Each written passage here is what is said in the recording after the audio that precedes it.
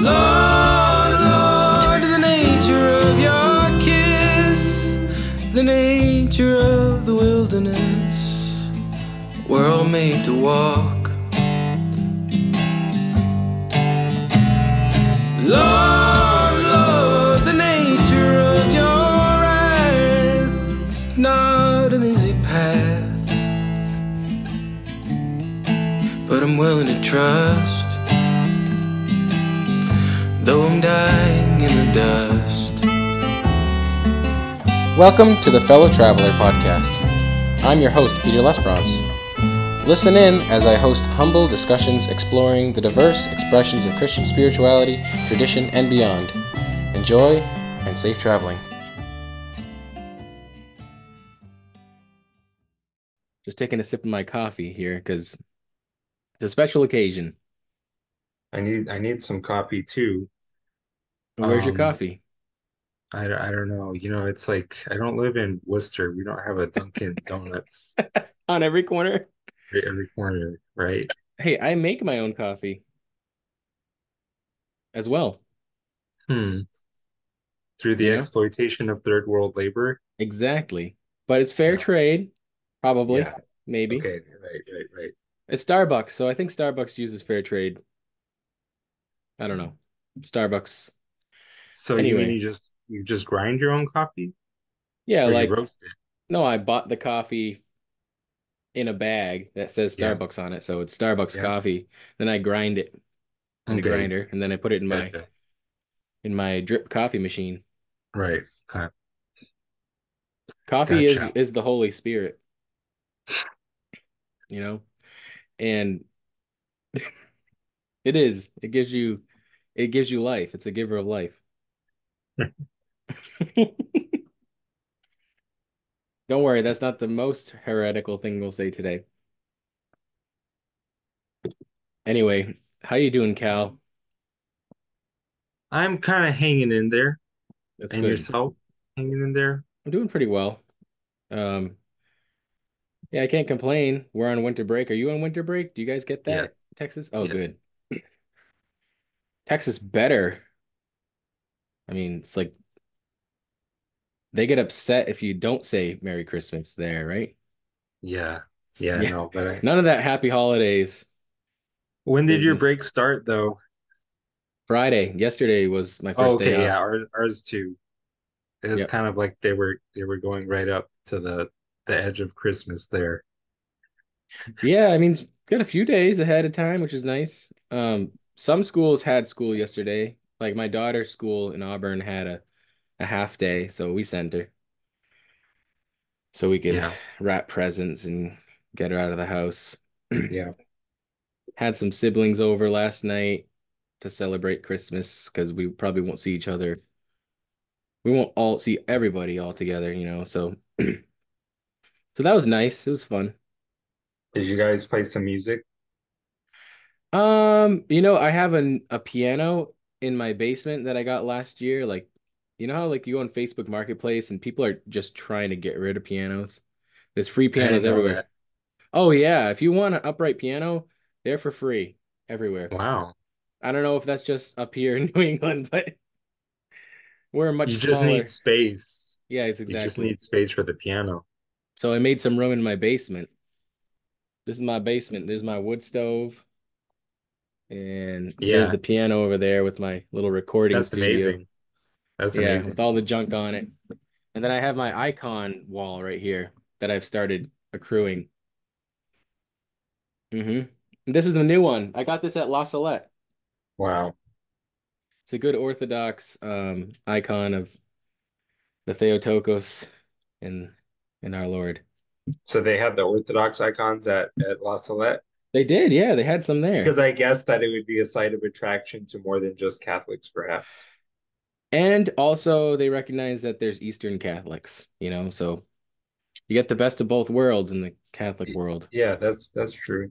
That's right. There's only really one church that can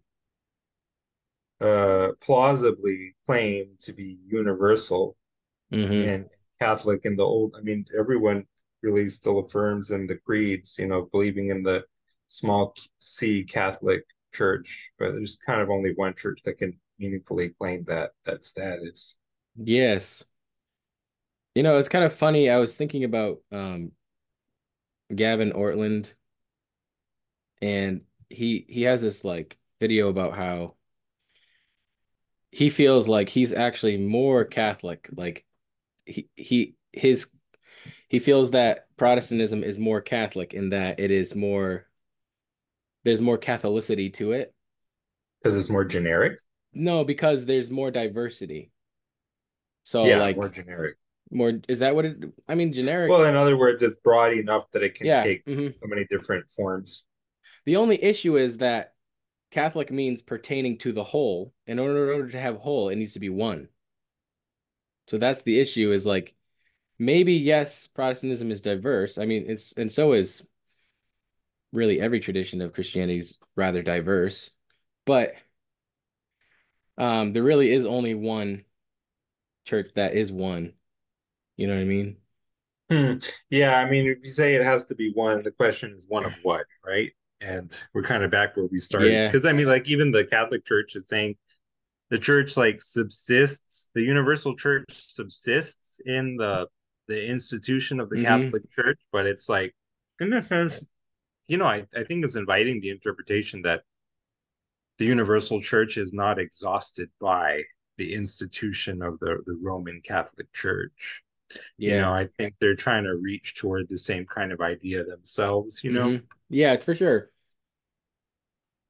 What I think it comes down to the differences like of like priority. It's like they recognize that like the Catholic Church is the center. And Yeah, then like as the rings go outward, it's like everything kind of gets brought into it. the point I was making when I said there's only one church that can plausibly claim to be the universal church is if another particular church tries it, it just seems like too ridiculous. You know what I'm saying? Yeah, it does. It does. That's what I've been thinking about like one of the issues I've had with like Protestant pastors is like the issue of authority. It's like they never seem to have the same authority as like I feel like Orthodox and Catholic priests, they're like "Ugh," like you can feel this something more divine behind them. I don't know. I mean, you've seen some in Texas at least. I've seen some Protestant pastors that were pretty impressive. Like what's his name in the it's like the is it John G. Lake Ministries Church? His name is Curry. I can't remember his first name.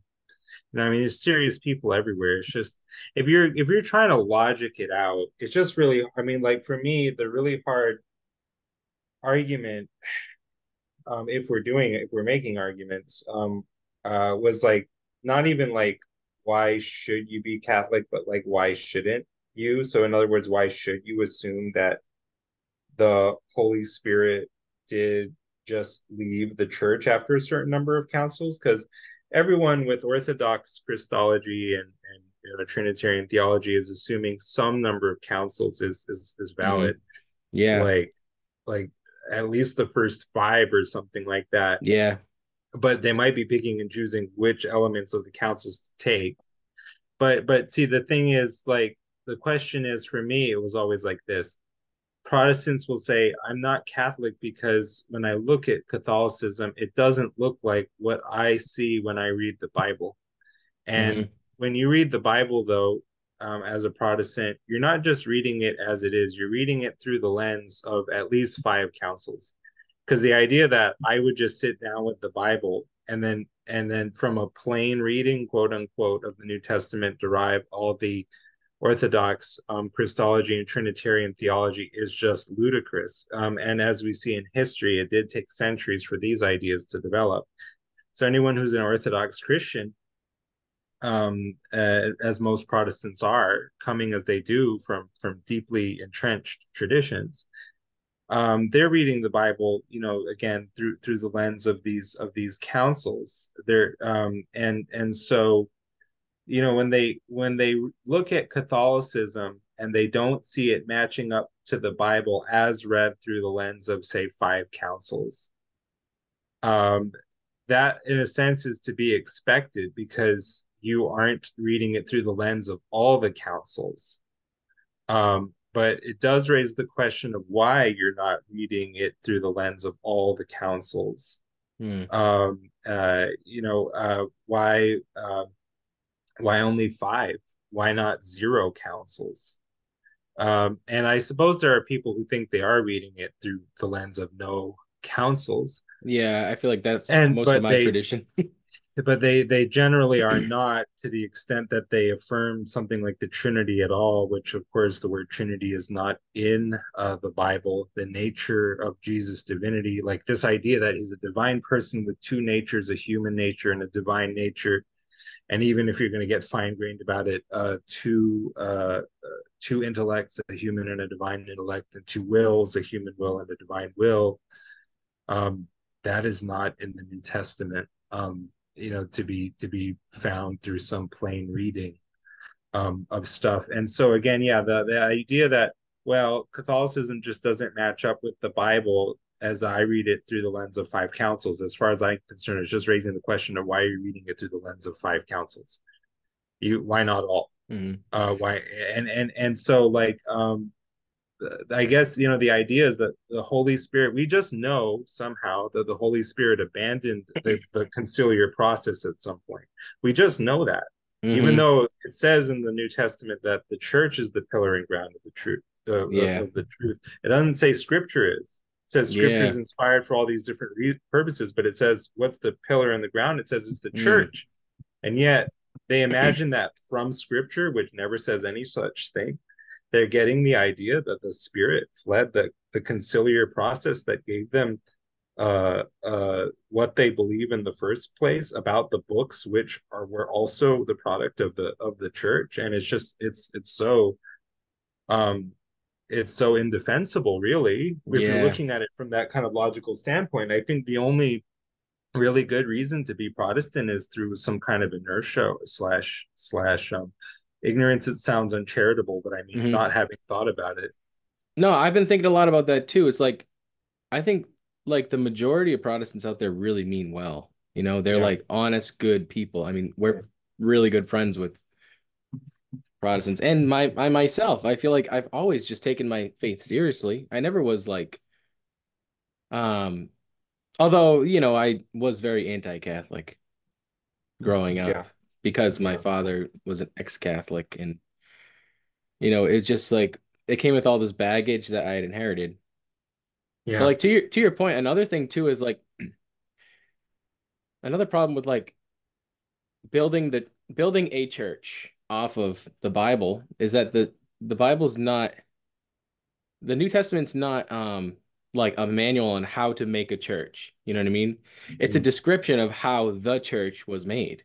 If yeah, you read the end of the Gospels and then into Acts and you read like the letters of Paul and Peter and James and yeah, Jude, all in yeah, that context, you're witnessing the creation of the church. You're not like, oh, so now if you want to go off and start your own church, you just follow these steps. You got to have elders right, and right, deacons, right, and right. That's that's such a not how it modern works. mindset. Yeah. Yeah, that Like it's God a offered a manual. 5-point plan, yeah, for the establishment of churches. Yeah, no, it's really, I mean, again, I think if that's your whole world and your whole culture, then it makes sense. And indeed, God is totally operative through that. Um, but if you're actually just asking the question, uh, did the Holy Spirit for some indiscernible reason just choose to abandon the church so in Acts it says it seemed good to the Holy Spirit and to us that you would do da da da da da. Hmm. You wouldn't eat the animals that were strangled, which now is no longer a regulation, as far as I know, for pretty much any Christian. Um, and so it's suggesting some further development of doctrine even from that point. But it says it seemed good to the Holy Spirit and to us, suggesting that at that time at least, they were able to seek the counsel of the Holy Spirit. Yeah. But yeah, again, if you're asking the question, did the Holy Spirit at some point choose to leave for some essentially unknowable reason, and some reason which is really unverifiable in principle, because you could have left from whatever, ecclesiology or methodology you're using to discover the departure of the Holy Spirit from the Catholic Church too. Then once you ask that question, it really can't be answered any other way, as far as I can see. So that's kind of why, Mm, well, from a rational level, that was kind of why I converted. But there's really more to it than of that. course. Yeah, no, it was, yeah. Because when I was really in a season of seeking, like, I wanted some kind of, I what like a voice, uh like an audible voice, almost like that kind of confirmation or relationship with God. And interestingly, uh the only, let's say, person who really showed up and did things like that was the Virgin Mary, building on a dream that I had had before I even wanted to be Catholic. And still, after having it, I didn't care to be Catholic. But she kind of, it seemed, used that dream as well as other things, signal graces and little signs and coincidences, that kind of met me where I was at, because I wanted something like that. Um, and like, I went up to, Curry Blake's ministry and John G. Lake Ministries, because I saw that those people really had the Holy Spirit. And I thought, I'll be healed up there and I'll really see the signs up there. And I saw something that was quite interesting. Somebody had a word about me that was quite compelling, because he didn't know me at all. But I wasn't healed up there. It seemed that uh the signs, like a thin, though they were just a thin trickle, they were still coming from the Catholic direction. So I just kind of followed that, but it's participatory in a Yeah. sense. It won't really happen unless you're looking for it to happen, more than likely, Hmm. which is not to say that it's not real. I suppose that there's a confusion, that imaginary and real are somehow antonyms, when in the final analysis they are not mutually exclusive, and that in fact whatever we see is a kind of delayed manifest, whatever we see in perceptual reality is a kind of delayed manifestation of imaginal reality. Wow. That's very neat, interesting thought. It kind of reminds me of what Brad Jerzak said when I chatted with him. Like, we're not just imagining truth. We are imagining truth. You know what I mean? When you close your eyes and pray and try to visualize Jesus's face, you're seeing him, it's kind of like creating an icon in your mind in a Who way. do you say that I am? Yeah. That can get a little bit like Ignatian, I suppose. Hmm. I have a friend who tries to imagine Jesus, kind of like just sitting in his office and drinking coffee with him. It's kind of stuff I used to try to do. I would imagine Jesus riding shotgun in the car with me. Um, Yeah, the Vineyard charismatic movement was all about this. It was all about like using imagination, which is, yeah, isn't that like that's some sort of contemplative practice. Using the imagination, like visualizing things while you pray, kind of yeah, puts you there. yeah. So like my brother's church, when they were a vineyard before they fell apart, they did a lot of that kind of stuff, and he would tell me about like, these times where like these memories that he'd have, but then like he'd visualize the memory and be like, oh, Jesus was there, standing there. It's neat stuff. Yeah, you know, and and even then, I wonder if uh the time will not come in the future when you will see him, like, as it were, like face to face, like that, and realer than real. And there will be a time for that too, but for whatever reason it's something which God has decided to delay, just like the delay of the parousia. It's something that, it's a kind, it's like God has preferred to make his strength perfect in weakness, something like that. He's deliberately hidden himself, though in truth he's not far from any one of us. He's hidden himself so that we would grow in character. Really, just like the way that a parent takes your hand away from a child who's learning to walk. It must be something like this, because yeah, without that absence and sort of going it alone, or with what minimal cueing, let's say, um, it's not really going to be that development of character. Um, Sometimes maybe it's even dangerous to get too much kind of perceptual confirmation of one's every spiritual or theological whim, a little bit like what the Buddhists said when they said, if you see the Buddha on the road, just kill the Buddha. Or like the Desert Fathers, like they Hmm. would view any kind of perceptual Yeah. display as really coming from the devil, who's kind of tempting you with what is superficial. And God is more so to be found in the silence, in the still small voice, or maybe even just the silence, which nonetheless seems to issue or sound from a place of repletion or completeness. Mm.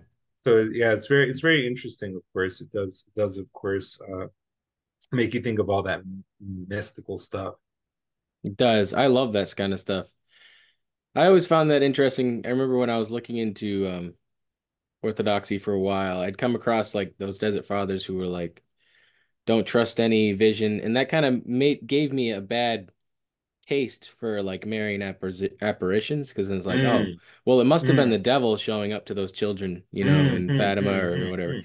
Good, So right. that was really hard for me. But then as I've kind of grown in a relationship with Mary, so to speak, it's like I've kind of come to, I can at least investigate it without fear, you know? Isn't that an odd thing, first of all, that we feel compelled to use language like, our relationship with Mary? But Yeah. look, when in the New Testament, it's clear that the Father is invisible, distant, essentially unreachable, but the Son represents him as far as I mean, like, it is actually an impossibility because he's the image of something invisible.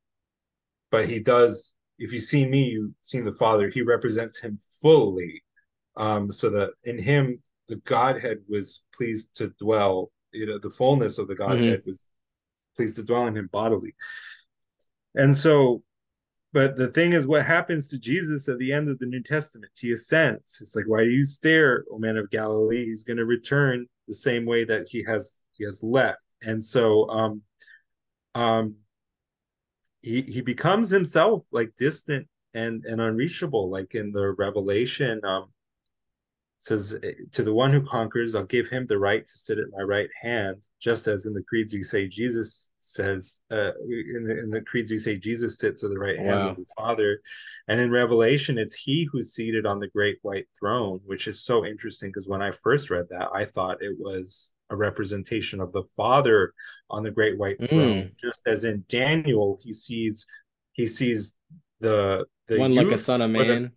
yeah, he sees the Metatron, or the one like a son of man, and he sees the Ancient of Days. So he sees, in other words, a visual representation of the invisible Father. So I thought that was what Revelation was, but then I realized most interpreters actually view that as Jesus on the throne. So anyway, my point is Jesus has become himself deified and invisible. Wow. And then what happens is inevitably you seek a mediator to that.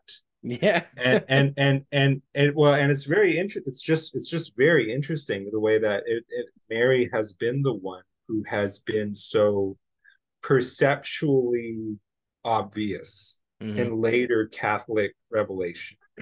She's running around doing this and that. She's everywhere, right? And Yeah. she's animating the statue and making it, sweat blood and things like that. And well, Jesus is still in visions too, which is itself like, it Yeah. would be, if I'm trying to be too neat with this theory, that would be a disproof of what I'm saying. And But what's there is interesting, something about a symbolic hierarchy, is all I'm trying to yeah. Oh say. yeah, for sure. where what is perceptual and obvious is in a certain way feminine and Hmm. more immediate and more earthly. Like the word material itself, mater, because Oh like wow. Madeira, it means wood, but it also, if you understand it, it's the feminine mother. Wow. Yeah, Um, material. yes. And so anyway, that's the first thing I said. Like, it's because I think you do kind of come to know Mary, except that from the word go with me, Mary said something that I think like Thomas at least would consider fairly dark or like hard to understand, or coming from another quarter like the devil. But um, she told me that the way of seeing that I was becoming advanced in was one where each person who is seen as equally superlative. So in other words, don't ever see your advancement on this path as being at others' expense. So it's a little bit almost paradoxical, a la the first will be last, but not because whoever sees himself as first will be last, but not because God himself sees that person as last. That would be sort of pushing things into the realm of now we are literally in a who is least competitive competition that is extremely zero sum and competitive. But if you ever make the mistake of actually seeing it or conceptualizing it for what it is, then you'll be last, which might make you first, make you last. It's like just so weird. But it's like I think really the point is that in the kingdom, each one is first. But if you see your advancement or elevation as being at others' expense, or your success as coming at others' expense, you won't see as God sees, and including yourself. You will not see yourself as God sees you, which is really in another way to say that you won't really know who you are, or, at all. But yeah, that was the first point I was going to make. The second thing I was going to say was having to do with the thing that was the real central preoccupation of the first, either third or half of my second kind of obscure podcast, but the thing that it's about, the positive and the permissive will of God. Because if we're looking at what is perceptual as like automatically being demoted in status or automatically being suspect, that it's to overlook a distinction between like the permissive and the positive will, which is a very fruitful hermeneutical framework for looking at scripture, because basically whatever tends in the direction of integration or healing, reconciliation, um, you would say it's his right hand will, it's his positive will. Mhm. And whatever is leading things to be broken down or destroyed, um, is his left hand will, including I would say even the enemies of God, when they like when uh Paul, what did he stretch out his hand, or he cursed somebody and he made him blind. And from the permissive positive will distinction framework, it's like the way you would see something like that is that God did not put the blindness on that man so much as what ceased to restrain some evil spirit that was always already there trying to blind him. This is the kind of thing that you would get into if you're actually really seriously trying to apply If you're a the madman. well, maybe, but I think that actually it makes incredible sense once you really work it out. Because otherwise, you just get stuff like this meme that I saw that's like, love does not judge and it keeps no record of wrongs. And yet, what do we see in the great white throne judgment of Revelation? But Yeah. that a judgment that comes from literally having kept this exhaustive Yeah. record of wrong. Um, Wow. and so the thing is, the question there is whether that negative judgment is that God's right hand will.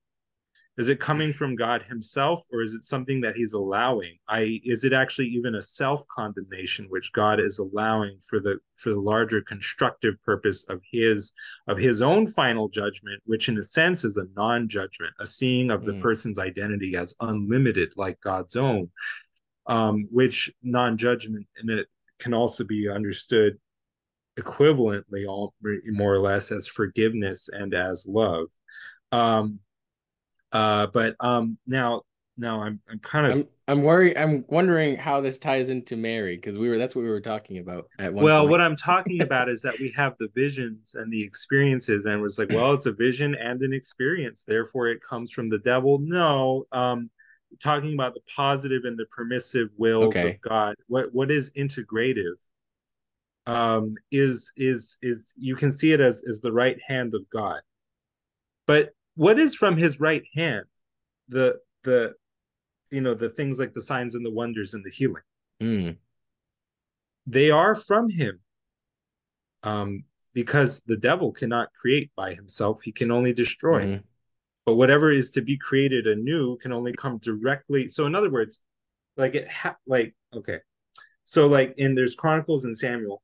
Samuel says the devil moved David to do the census that was against God's stated will.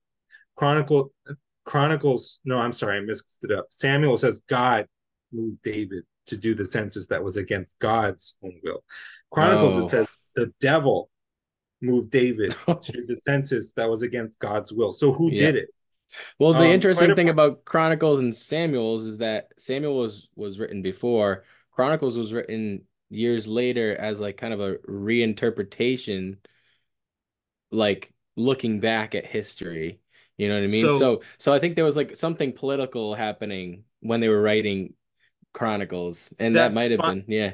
That's fine, but if one wants to take this kind of literal or inerrantist approach to the Yeah, Bible, true. it's a big problem. So the point is, it both they're both true, but some things Okay.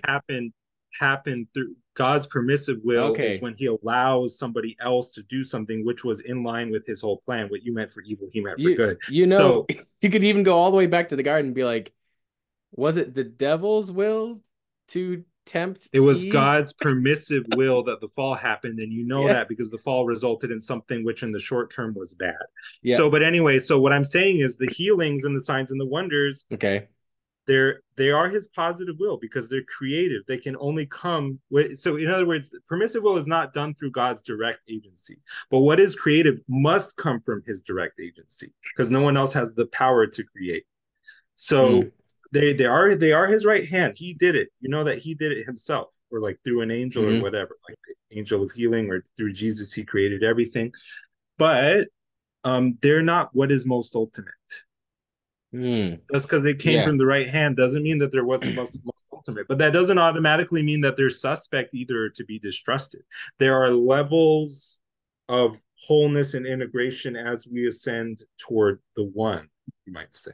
Yeah, and like let's say it was initially the devil's will to try to, deceive people by showing this apparition of Mary.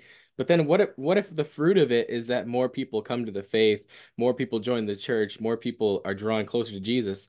It's like that often is what happens after Marian apparitions, is more people come to the Yes, faith, more people are yes, drawn to you'll know them Jesus. by their fruits. Yeah, right? And the house divided against itself will not stand.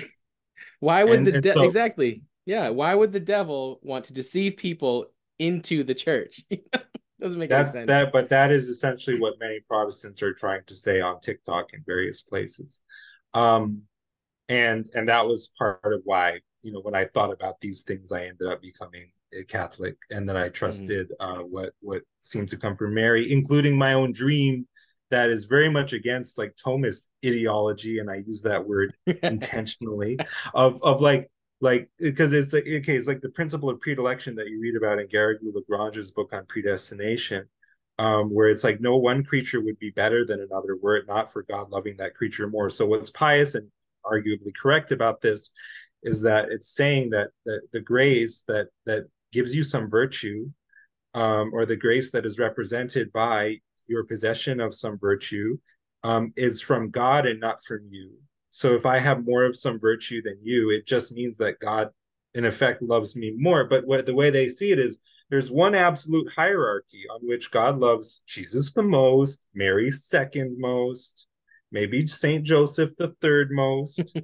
Peter Lesperance is down there like maybe number 650,000 or Yeah, something. exactly. And somewhere in the And millions. I'm like the millionth. So Peter wouldn't be better unless it were the case that God loves Peter more.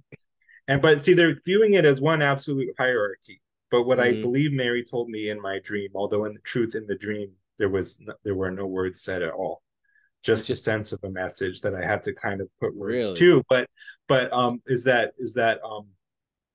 you might say this, that for every person, God has created a unique hierarchy for that person alone to be at the top of.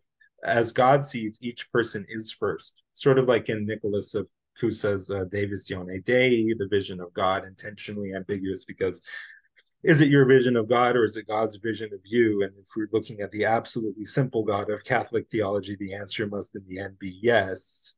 Um, uh, God sees each person as if they're the only person who exists, and yet somehow in his infiniteness sees everyone simultaneously.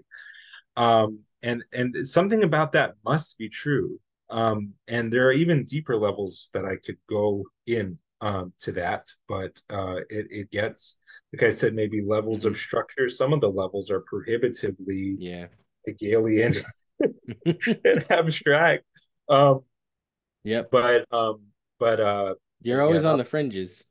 I mean, The yeah, ticklers, they're reaching out like the edges of a cell, like trying to reach for yeah, something, yeah.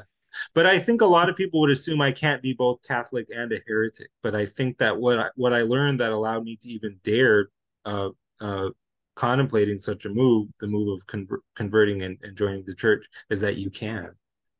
Wow. Um, yeah, well, like Julian of Norwich said that between the self and God, there is no between. Well, obviously, if even the Pope can be a heretic, then anybody can be a heretic, right? That's actually a much better way to state it. I'm kidding. We love the Blessed Father, or whatever you call him, the Vicar of Christ, the Mm, Supreme Pontiff. mm. What's his name? His real name? Oh, Something Bergoglio. Bergoglio. Yeah. Pope Francis. Yeah. Yeah. So, um, yeah. All that to say that yes, at first I was afraid of Mary. I was terrified. And the weird thing is like, um, at the time I was like pretty dead set on becoming Orthodox, and even within the Orthodox Church, they think very highly of Mary, but I think it's Yeah. just like it's more Well, pronounced in the Catholicism. it is actually, yeah. I mean, all ancient forms of Christianity do actually revere Mary to a degree that Protestantism is uncomfortable with, Hmm. because the prayers of veneration of Mary are very ancient, like the Hmm. Subtuum Praesidium. Um, but yeah, I think the Catholic Church takes it to an even greater extreme and has taken it to increasing extremes as time has gone on and as doctrine has developed further. Including Yeah. the doctrines of Mary's Assumption and of her coronation as the Queen of Heaven, and even a dogma which has not been proclaimed, but which there is a movement within the Catholic Church. I think it's sort of losing momentum actually, Yeah.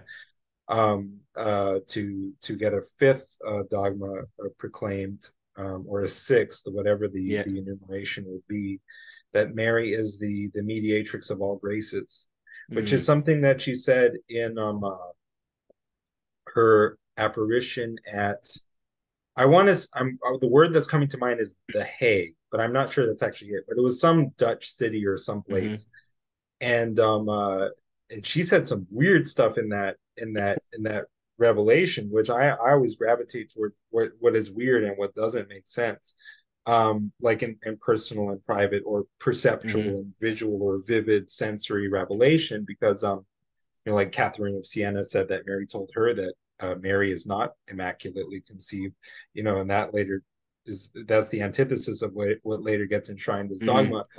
So that's interesting to me. But like in this apparition at like, oh, they call her like Our Lady of All Nations or something like that. And oh, thank you so much. They call her Our Lady of All Nations or something like that. And she says like, you're to call me the Lady of All Nations, mediatrix of all graces, who once was Mary or something like that. It's like, wait, who What? once was Mary?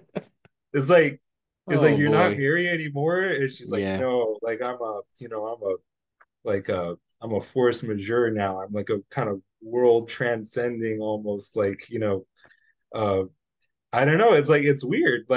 Um, and they took that language out of like whatever was edited and officially released for consumption, to the faithful. Um, but that's what she actually said in it. And Mm, that's just kind of weird and interesting. I don't know what to make about stuff like that. But you don't have to believe the private revelation. yeah. Um, you don't have to believe it. Even Fatima is not. But it's somehow I think among the more faithful Catholics, it's like to not believe in Fatima is like a sign of like atheism. But if you believe Yeah. in like all the apparitions and stuff, it's like it's like it's weird and it doesn't obviously fit together.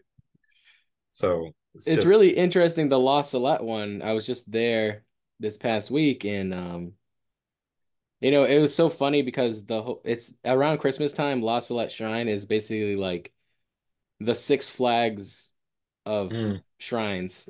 You mm, know? So wow. many people are just so irreverently, like, the parking lot gets crowded. People, it gets backed up miles down the street. People wait hours to just get into the parking lot.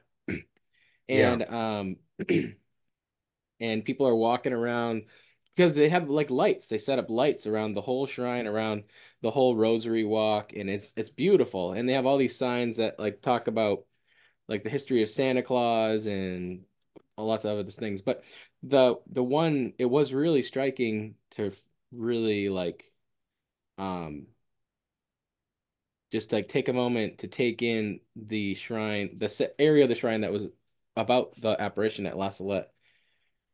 These two French mm, kids, basically like on the hillside on a mountain mm, in France, like in the Alps. yes, And they're just like walking around, and then they look down into the valley, and there Mary is sitting by like a little pond, and she's has her face down and she's crying. So then they walk down and like talk to her and ask her why she's crying. And I forget all the things that she says. I read like one of the signs or something. yeah, But then after she talks, she walks up the mountain in this zigzag formation. When she gets to the top of the peak of the hill, she levitates off the ground and then yeah, disappears. yeah. Like that's some fascinating stuff. Well, generally, what she's crying about is like she's like not enough people are fasting, and this is Yeah. causing like the arm of my son to become so heavy that Wow. I'm trying to hold it up. This is so weird because it's always she's positioning herself as the mediator between you and her son. This is so interesting. Hmm. Because of course in the New Testament Jesus is the mediator between us and the Father. But I'm Yep. just suggesting that given like the symbolic world or what have you, and given this kind Hmm. of natural hierarchy that exists in the world of symbolic expression, if you deify Jesus, which the Catholic Church did, and all other churches are just following Hmm. the Catholic Church's lead on this, essentially, or they're just coming out of this tradition, then that's what it makes sense symbolically to get. But anyway, Mary is like his hand is so heavy, he doesn't want it to fall, and I'm trying to hold it up, but it's gonna fall, and if it falls, it's gonna cause wars, like World War I, or I think World Wow. War II. One of them was Fatima. Fatima was an explicit warning about, and then in Our Lady of Kibeho in Rwanda, a warning against the genocide that was to follow, and Wow. which was not avoided through uh, penance with sackcloth and ashes and So, that wow. thing. And that is But so she's like always Old Testament. it is it is, and then the question is, like in the Old Testament, it's like, does evil come to sit to a city and I not to it? I create light and I create darkness. Or, is it like in the New Testament, he's the father of lights, um, and from him, it's like in him there's no darkness at all, except for those times that he sends an evil spirit to Saul. No, I'm just kidding. There's no darkness at all. There's nothing comes from him except Hmm. lights. Okay, isn't he doesn't change like shifting shadows. He only permits the And shadows, right? yes, that's exactly what it's Yeah. suggesting. So, like in the Old Testament, it says the evil that comes to a city is the evil that he permits, Hmm. and it's that he cannot, in a sense, here's a way to phrase it. Um, for our own good, he cannot allow greater good to happen to us by restraining the evil anymore. It now becomes in our own interest for us to face the consequences of our actions. Just like when you have a child who is, let's say, addicted to drugs or something, and at some point you have to show them tough love by not Mm-hmm. helping instead of help. So Yeah. that's but when you're not helping, it's not like you're hitting. Yeah. So there's In kind the of that. Yeah. in the Jewish understanding of the wrath of God was that God turns away. Yeah. So what he's not do actively Yeah. raging against the people, Yeah. just him turning away. And that's why in Yes, the and you see, it's not Marcionism to just observe a kind of the doctrine of God becoming more sophisticated from the Old Testament to the New. It's not Marcionism. You see Yep. that within the Old Testament itself, it's evolving from less to more sophisticated conceptions of God. As rabbinic Judaism has reached a still more sophisticated conception of God in many respects, in their commentaries and things like that, than what was in the Hebrew, than what appears to be the explicit black letter surface level meaning of various passages of the Hebrew Bible. So Mm. Yeah, yeah, so it it's seems not it's like not automatically to be met with charges of Marcionism. That's just yeah. silly. No, I hear you. I hear you. Marcionism is basically the idea that the God of the Old Testament and the God of the New Testament are different, completely Hmm. different guys. Right, right. And that's also often a claim I hear from a lot of like liberal scholars or like college professors or college students, like Yeah, the yeah, Old Testament God is way different than Jesus. Jesus was just a chill hippie. yeah. But anyway, the point about Mary getting heavy, and, think about like literally Jesus bodily resurrected and bodily assumed into heaven. Mm. Mary Ascend. Mary literally, like Jesus is literally Mary's flesh, and think about like the Yes. way your mother feels about you, or way your wife feels about their kids. You know what I mean? Yeah, Like yeah. they are when you have a kid, that is your flesh. Well, you feel their pain. Like my Right. wife feels my children's pain more than I feel it because she literally had them in them. So the Mm. idea that Mary is like just goes from like being his earthly mother and of no consequence in heaven, you know what I mean? Like Mm. it doesn't really it's not really it doesn't really logically follow that like Mary's just willfully, blissfully ignorant, floating in a Well, cloud in heaven, Just on the question of whether saints can intercede for us, George MacDonald simply asked, why should my love be powerless to help another?" Which was interesting because he just mm, he just met that question with another question. Um, but you know what I think about Mary that's kind of interesting is that if she has achieved theosis, then what that means for her is that she loves each of us as much as she loves her son, or whoa, to whoa, the yeah, to the to the you might even like to the if it were possible, like to the same infinite degree. right. So, Well, which God which means became you love each person in a different way, a way that's not commensurable with the way you love any other person. But nonetheless, mm. it's like the intensity is like the same kind of intensity for you and me as for her own son. That's what I would think her theosis would mean.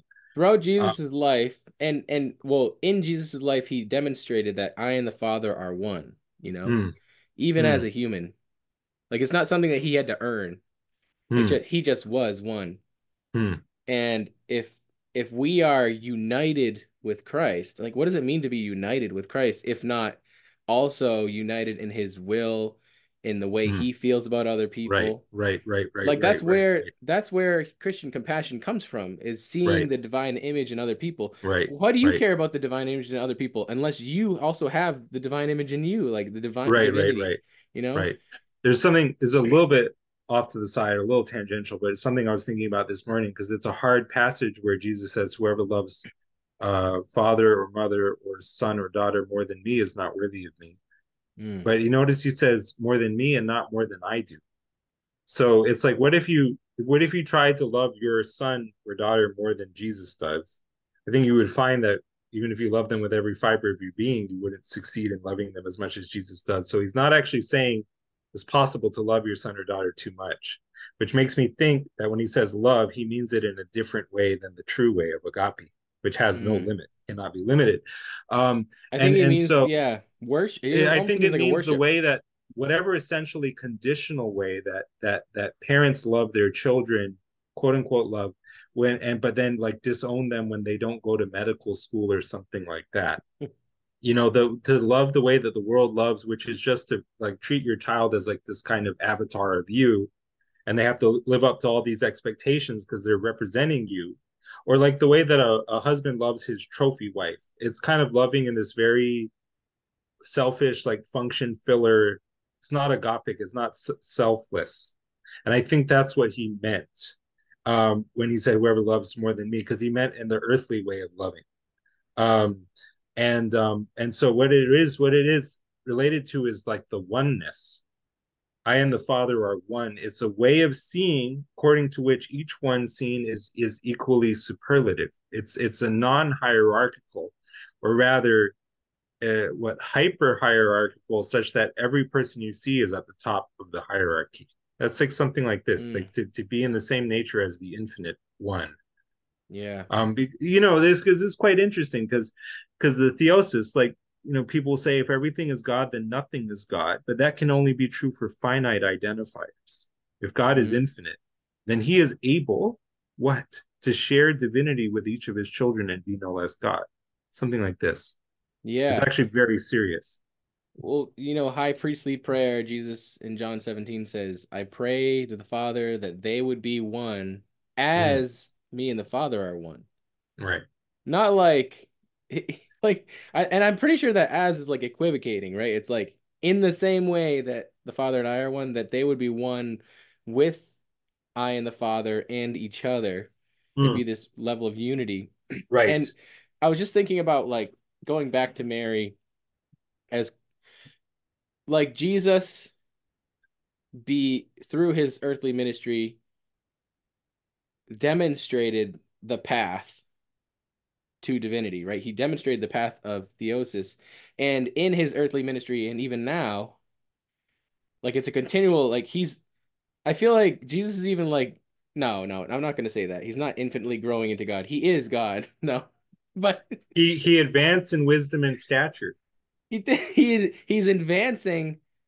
No, And then, remember that part in Luke's gospel where it says he grew as a child in wisdom and stature? wow, What does that he grew in his earthly life, but ontologically, he was always God. But mean? Mm-hmm. he was also a True. mediator, and he wanted us to follow his path. So it would make sense that really it's not just Mary who's mediatrix. We're all mediators. We're all Correct. mediators. We're all That is called to correct. be. And the closer we get to Jesus, the more like The Jesus we're more gonna you are be. a mediator, The correct. more we're gonna be more we are a mediator. And that like makes sense of like, why do I even need to go to church? Why do I even need a community? Why can't I just be me and Jesus? Because in order for you to grow into Jesus, you need to be in community with other people. You know, that is the part of the program. It's not optional. Very well. Yeah, it's very very serious business. I like it. Hmm. I guess I in a way like I joke a little bit, but I feel like I'm very kind of serious, almost grim person. But Yeah. it's because I have well, I mean, I don't know. I was an atheist for 12 years, so um to take something with this level of seriousness is like something that I really have that contrast condition. Like I don't take God for granted in a certain sense. So Hmm. I that quality of seriousness is something that I really appreciate. I Yeah. like these kinds of conversations. Well, Um, it's also there's joy, right? It's not just like this. There's not like this heavy weight to it. To me, it gives me joy. Because like yes. otherwise, my entire life, my entire Christian life has been a very lonesome journey. There's been a few Mm, times in my life where I've really felt discipled and connected with different mm, people. mm, But in the grand scheme of things, like or at large, I don't know what the word is, like for the most part, it was a lonesome journey. It was a journey of me and Jesus. And Yeah. that was important. Like it was important for me to make that connection with Jesus. But Yeah. as I get older, you realize you really can't do it on your own. And if you try to do it on your own, God will break you.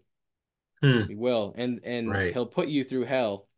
He'll put you through purgatory on earth, Right. and you're gonna burn away. If you really wanna if he really wants you, and if you really wanna grow and stick with the program, he's gonna bring you to the knees, break you down, and make it so it's Yes. impossible for you to do it otherwise. Yes. Because the like like if the sun sets you free, you'll be free indeed. What it is like finding your true identity, which is Hmm. ultimately an unlimited identity, like the identity of the one in whose image we have been created. And uh what it is like in the bodhisattva, like in Buddhism, like the bodhisattva, he forgoes, he's the door is open to nirvana for him, like he can step into that place of non-desire, which is theoretically blissful. Um and, and yet he chooses to forgo his own enlightenment and salvation, because he wants to save everybody else first. And then the question is his salvation something that he must still receive later after his work is done, and he turns out the lights and hell, so to speak, or is it something which he's already achieved, which already exists in his selfless agapic identification with all of those suffering souls? Is it already in the love that the lightness and the freedom of salvation and enlightenment, exist? And then so it's like that with the suffering. It breaks down these things that inside you that you identify with, but they're not really your. They might be levels of your identity, but they're not the highest level, for sure. And so they when you lose those attachments, you are more able to to empathize with other people. You are more able to like identify in a selfless way with other people, and that is like where the liberation and the sort of the lightness of being, that's and the joy, the life of ages, zoin aeonion, that's where it really comes in, you know. um and But yeah, the way through it is through the sanctification, so that God could do the signs and the wonders and the miracles, but somehow it's like almost spiritual junk food or something. Mm, Doesn't actually make you better. Or at least it only to a certain degree, he gives you what you need, one might suppose. yeah. But yeah, the way it is, the way to theosis is subtractive or purgatorial, for Mm, sure. And if it wasn't that way, Jesus wouldn't have gone to the cross, and he wouldn't have made the condition of being his disciple also picking up your cross and following him. It yeah. just wouldn't be that. I think there are some paths that are at least easier, have less resistance. Like if you resist it less, there's going to be less Yeah, resistance, maybe. that makes sense. And No, that, it well, makes it that's makes sense. but then if you resist it, the more you resist it, the more of hell it becomes, right? Like, Well, the other question is, how much are you capable of not resisting it? It's something like that. Like at a certain point, you're not able. um because yeah, like it's like it's the eye of a needle in you're a rope or a camel. hmm. There's going to be resistance there, and you're going to have to lose a lot to get through that eye, you know? Yeah, I mean, yeah, it's like there's the kind of it's an almost dangerous tendency that happens sometimes, where it's like if you really just pray hard enough, like super hard enough, and study your Bible hard enough, then you will get everything, um that that you would say it is God's positive will to give you, including the healing and the this and that. But if if that was true, Jesus wouldn't have been crucified. Because there's well, I mean, one can always just say Jesus is just a totally special and distinct case. Um, but no, there's a certain point where it's like he's consigned all to disobedience so that he can have mercy on all. There's just a certain point where your own inability to um uh, your own inability to be pious and fast and pray and do the things that are needed for your healing is like it's factored in, and it's all, and also it's sort of by design, because if everyone was like this, if there would be no creation and no, the creation in a certain sense is just otherness than God and some will other than his own. Yeah. And But if you didn't fail on your own, then you wouldn't need God. You would be God. You know, it's like yeah, for real, you then need and then other he wouldn't have people. created anyone or anything distinct from him, Yeah. so Well, you wouldn't need other people. It keeps coming to mind about Sartre's quote, hell is other people. Like you need that's the other funny. people, I know That's funny. he meant it in like a negative sense, like, oh, it's a hell it's like hell to deal with other people. But I mean it in Mhm. more like a positive purgative sense. Hell Hmm. is other people. You know what I mean? That's Like really good. when Yeah. you're living in community, and that was kind of like my original point was like we need a community, we need people, and those other people are hell, because or they're purgatory in a way, you know what I mean? Because Yeah. they help us become like God. Yeah. Even in yeah, even in the whole permissive and positive will Positive. thing is making me think a lot now. I'm like, wow, Yeah. Yeah. Yeah. even in permissive ways, like God permits us to do wrong so that we can be saved. Correct. Correct. Right. Right. I Like mean, yeah, it's I was always confused with this one thing in like Corinthians or something when Paul's like, if that evil man let the evil man or like put him out of your community so yeah. that he can be saved. Like Yeah. Yeah. Yeah. Yeah. like You what? you are to hand him over to Satan for the destruction of the flesh, so that on the day of judgment he can be saved. What Something like the heck does that mean? I never understood. yeah. It's But the it's permissive will of God. mhm. Yeah, Yeah. that's the will that Satan serves, Yeah. But there was something else that was on my mind too. Oh, well, going with this theme of like community, the even in turning it into the communion of the saints. I think it's more like I mean, for the past 500 years, definitely this whole push towards individualism has been growing since the Enlightenment. Well, since like the Protestant Reformation and the Enlightenment and whatnot. So, and it seeped into our Christianity as well. So like it's just about me and Jesus. And I don't need the communion of the saints, or even I don't even necessarily need the community of Christians around me, which I think most Protestants would obviously disagree with that. right, right, right, right. But um we're not called to do it on our own. So like what is the problem with having a communion of people who of the saints? You know what I mean? Like it's it's nest I forget what my point was. I was thinking about this Well, was like a while ago that I was thinking about it, but it's a kind of a modern tendency in theology to view God's will as being competitive with people's will, God almost like another being among beings. Um, and I mean, I can sort of get it, because if you don't see him like that, he becomes so infinite so quickly that it becomes hard to really do theology that isn't like super mystical and like contradictory and stuff. But like um they kind of view his will as like competing with our will, almost like he's just another person out there. And if he is, then it's like, what am I messing around with you guys for? I'll just go ask God. It'll just be me and God.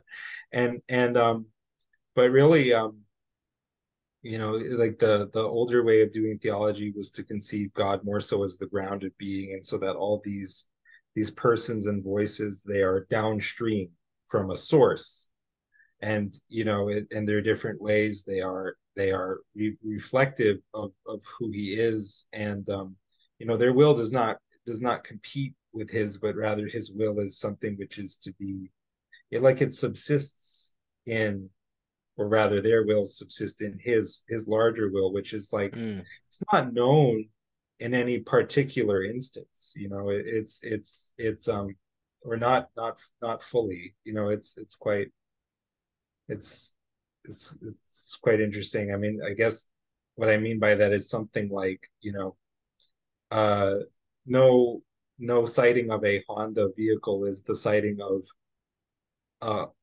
Honda as such, like the Platonic form of the Honda, something like that. So anyway, No, yeah, but if but you've seen the Honda, then you've seen the Honda. right. I mean, yeah, so there's Mm. something there where and also the Catholic Church is just an old church, so um it doesn't forget its previous members, let's say, Mm. something like that. Nor does it, count them dead. He's not God of the dead, but of the living. For him, all are alive. They're more alive than we are, Yeah, and exactly. Yeah. They're more and alive than um we are. and so yeah, no, I guess that's why they kind of have this, they believe in the communion of the saints, as well as the resurrection of the body and life everlasting, this and that. So yeah. Yeah, that's another interesting thing too, because that's even in the Apostles' Creed, which is from like the 200s. And most Protestants don't reject those creeds all the way up and for like the first 800 years or so, And it No. explicitly says, I believe in the communion of the saints, but maybe it just means something different. Right, right, right, right. Or I think even like Gavin Ortland would has like admitted that like yes, it's possible that the saints are praying for us in heaven, but we don't know about it and we shouldn't be asking them. No, Yeah, because the Old Testament contains unfavorable mentions of necromancy. exactly. And if you are asking for the intercession of saints, you are doing necromancy. Yep. And I it's guess I'm trying to. yeah, I know what you're saying. Exactly. You're trying to raise people from the dead. You're trying to Correct. talk to the dead Correct. who are alive in Christ. Hmm. Right. Or you might actually just hear from the devil. The devil might encourage you towards greater faith and give you graces.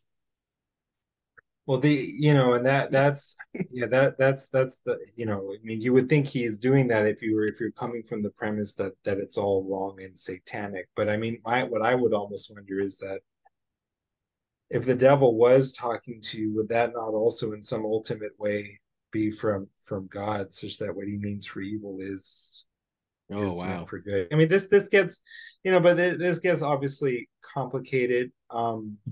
Like But in the end, what it really comes down to is, can you trust providence or not? And I think that it's interesting. I think like in modern Catholicism, like they don't trust providence. Like even in the Marian apparitions and whatnot, it's like providence is not to be trusted. Why? Because she says stuff like, why are you sad, Mary? Oh, I'm just sad because like all these people are going to hell because there's no one to pray and fast for them. And so this is where this raises a question to me as like an amateur theologian. It's like, wait, so these souls can be saved in principle if the conditions, you might say the material conditions of like others being willing to fast and pray for them exist or are met.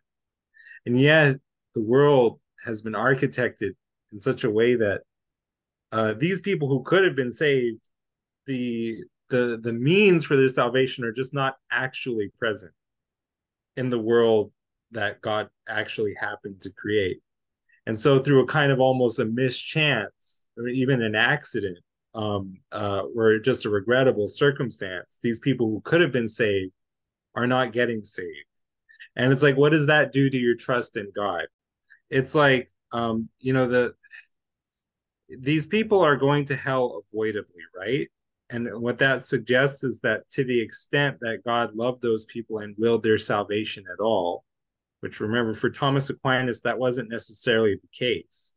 But you know, just as for Calvin, it's not necessarily the case. But um, to the extent that God loved those people and willed their salvation at all, it just means that the world we will end up with is, in the final analysis, not the best possible world.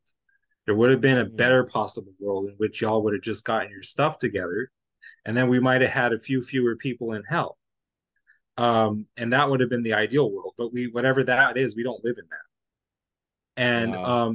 and so that's kind of the modern, because the modern Catholic understanding of predestination is really more like what I would call post-destination. It's the Molinist understanding of like basically what it means for God to have predestined you. I'm using that in the loosest possible sense to heaven, is to have foreseen your free acceptance of his grace, and then to have kind of, I don't know. I mean, like, I don't even, I struggle to use the word predestined in connection with this because it's post destination, because it's logically posterior to your own um, uh, free antecedent acceptance of his, you know, salvific will for you.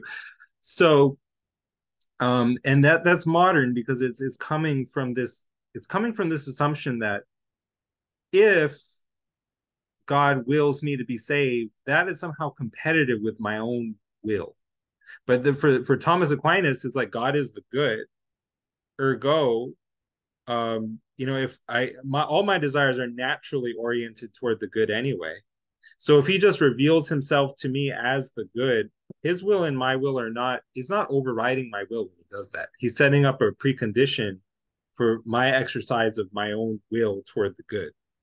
And so, but the thing is, the modern Catholic understanding, they they want to insist on hell as this place from which redemption is inconceivable in principle, but they can't stomach the older Thomistic notion of predestination, which is functionally indistinguishable from that of John Calvin, really, except that maybe Thomas Aquinas makes a few more incoherent noises, but I mean, or which are not necessarily incoherent, it, nonetheless, he's clearly stating that there are people whom God has he has not willed their salvation, else they would have been saved. You know, only in some kind of double, you know, for Thomas, it's like if you find a contradiction, make a distinction. So he's going to talk about God's antecedent will and then his consequent will or something. He's going to have two senses of the word will, one of which doesn't really mean anything because he's omnipotent. So what does it mean that he wants something, you know, he could have achieved um, without overriding anyone's own free will? And he just didn't do it. It just means he didn't want it in any real or meaningful sense of that. So that's the thing. So the modern Catholics, they have that weakened Molinistic understanding of predestination, which means you just can't trust providence, which just means we just don't actually live in the best of all possible worlds. And even Mm. in the kind of the Marian apparitions, that's what seems to come through. And that's actually why I find them quite fascinating. And also why I Yeah. always have to apply the hermeneutical framework of the permissive and the positive will in order just for all of Revelation, including the special or private revelation, excuse me, not special, but private revelation to hang together and make some modicum of sense. You know, the task of interpreting and putting things together actually doesn't go away, even when you join a church that has like a pontiff at its head. And so that's kind of again why actually the impetus for the second podcast that I did came very much out of my desire to become Catholic and understand these things. Because when you're having some meaningful understanding of predestination, you have like this related notion of the permissive and the positive will, and then you have the idea of hell as eternal. There's some way that these things must come together if you're going to take like all of Catholic revelation. And I think I Mm. actually did a job of putting them together.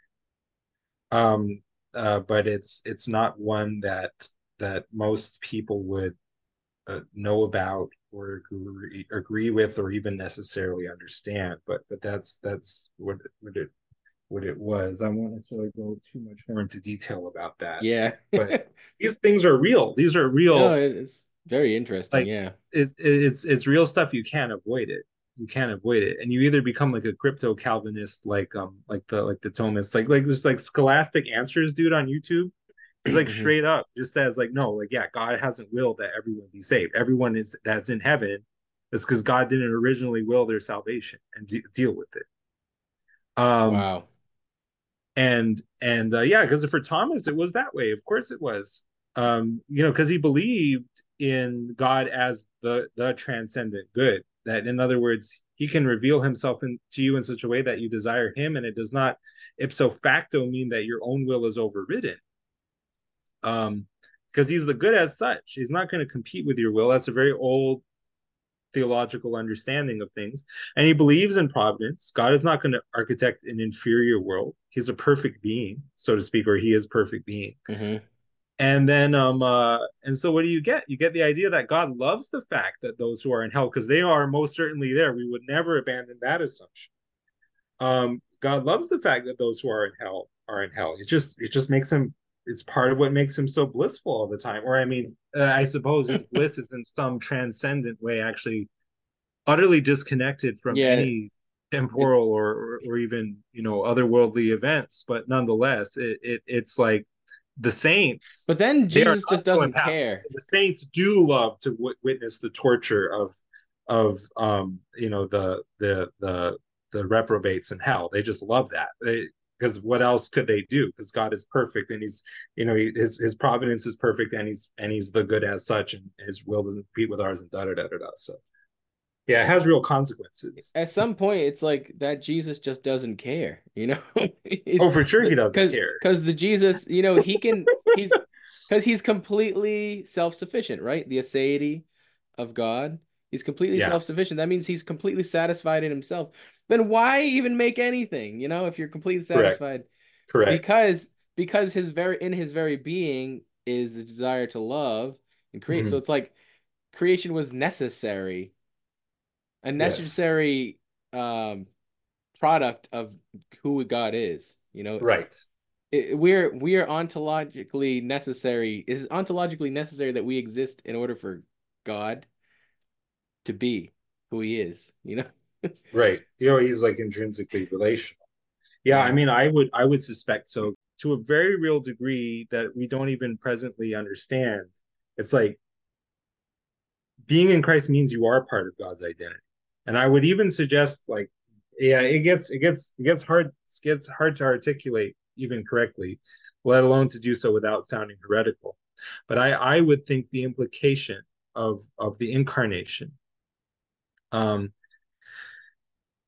it's like through an almost kind of strange looping logic or something. But it's like um it says in John like beloved, now are we the sons of God, but it does not yet, am I still there? Yeah, it does not yet appear what we shall be, but we know that when he appears, we shall be like him, for we shall see him as he is.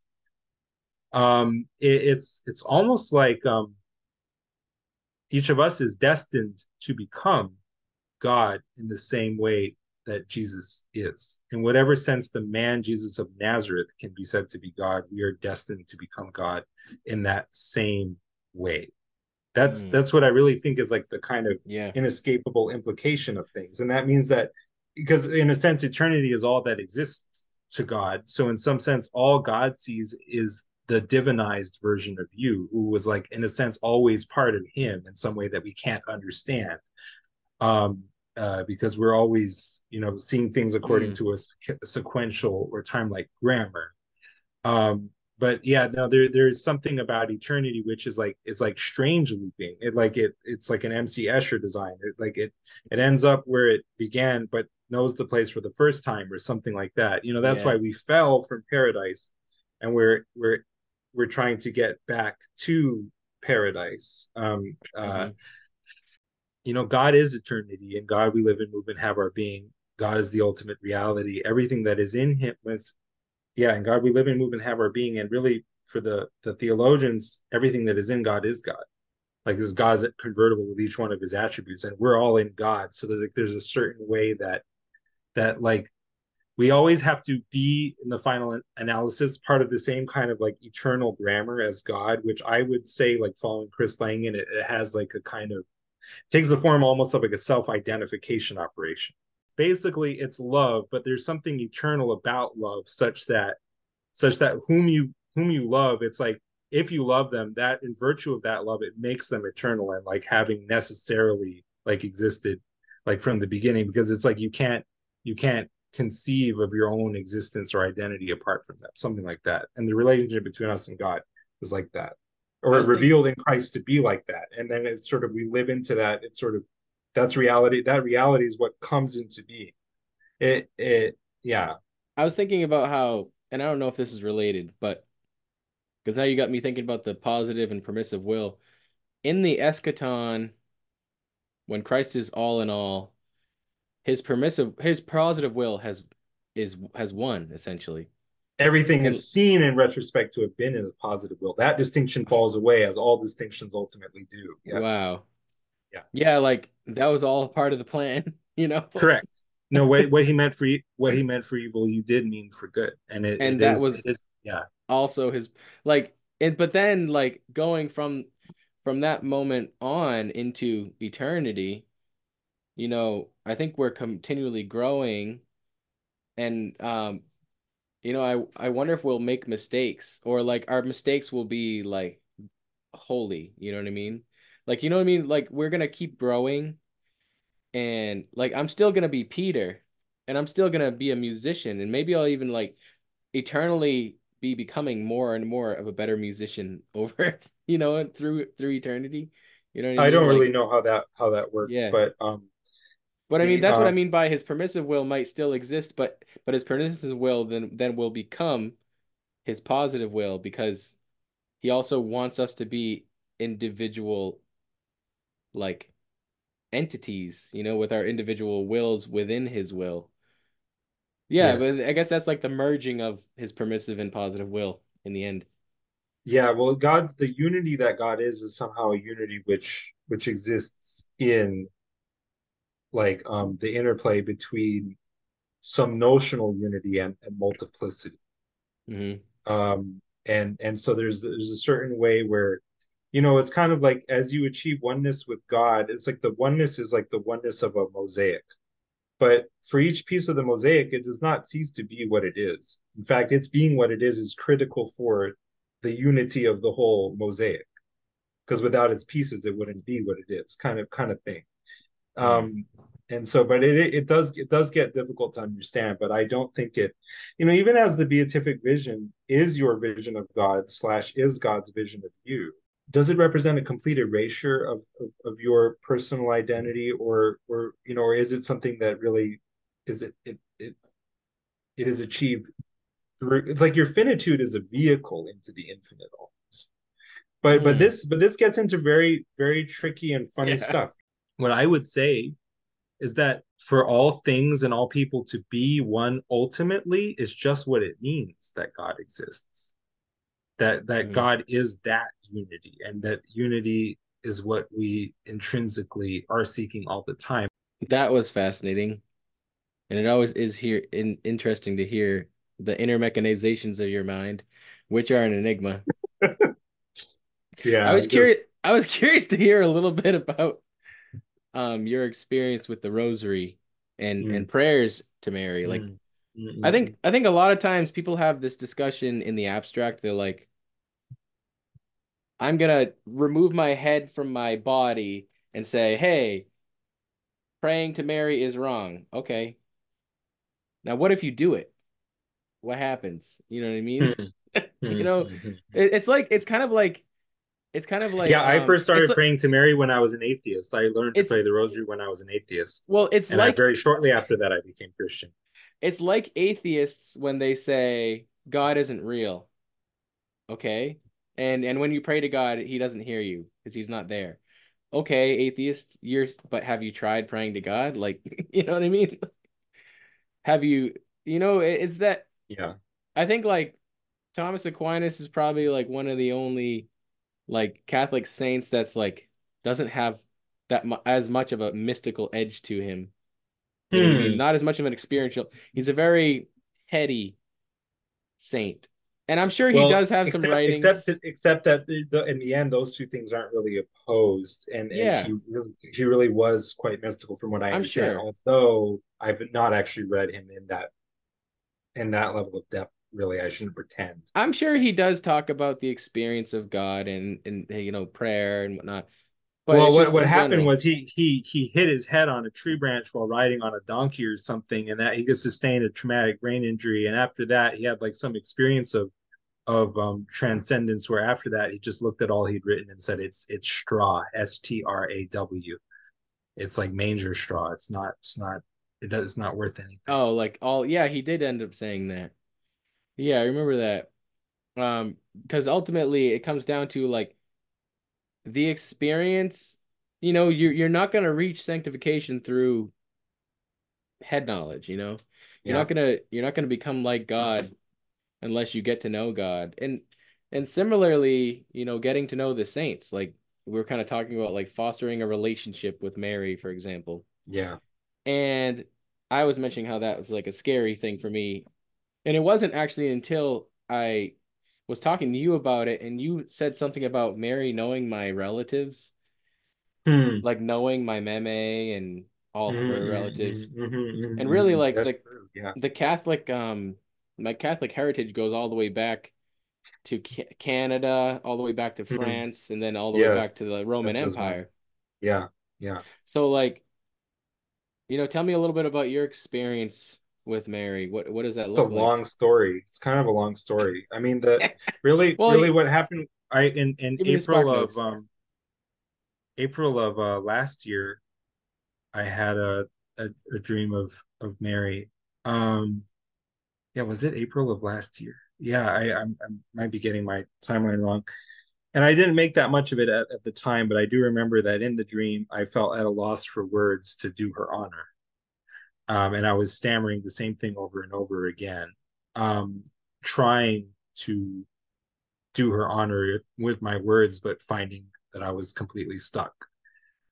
And then in December of last year, I shared in the chat that we all take part in. I shared the testimony of Roy Schoeman, the Harvard professor who became a Catholic, a Jewish Harvard professor, after a dream that he had about Mary. And it was, I mean, it's just stupidly beautiful, like that whole testimony. I and I saw that, and it really rocked my world, for various reasons, which I mean take a long time to get into all of them. But um, and one of the things he mentioned in that testimony was how he felt overpowered by a desire to do her honor, but he didn't know any prayers. So he tried in a sneaking way to ask her what her favorite prayer was so that she would teach him the words of the Hail Mary, which he kind of dimly knew existed, but he didn't know the words to. And she said, I like all prayers. And he said, but surely you must like some more than others. And then she said in Portuguese, for whatever reason, O Maria concebida sem pecado, rogai por nos que recorremos a vos. So it's the miraculous medal prayer. O Mary conceived without sin, pray for us who have recourse to thee. That was what I had just learned. I just learned the doctrine of the Immaculate Conception the night before watching that video, that it really applies to Mary, and that was something that surprised me because like all Protestants, I assumed the Immaculate Conception refers to Jesus' conception, and so that also felt weirdly sort of intentional. But the line that he said about um, um, being overpowered by a desire to do her honor, but not finding the words, it made me think back to my own experience of the dream, and there was something about it that felt quite intentional, where it felt like in a very gentle way that um, the Virgin Mary was reminding me of the dream in which she had appeared to me, and to take it seriously and not to take it as what I did take it, which is more or less just unremarkable uh, kind of thing. And so, although really it wasn't anywhere near as remarkable as the dream that Roy Schoeman had. And I wonder about stuff like that, permissive and positive will, or to what extent is it necessary or desirable for God to show himself to us with the signs and the wonders and the bells and whistles, not to be dismissive of Roy Schoeman's experience, because it was a tremendous experience, and that's actually what made me convert too. But anyway, so and then for me, like, his channel was really my entry into the Catholic world, and it meant very much to me when, sort of out of a great desire to hear from Mary and be healed, I prayed the Seven Sorrows Rosary 7 times in a row.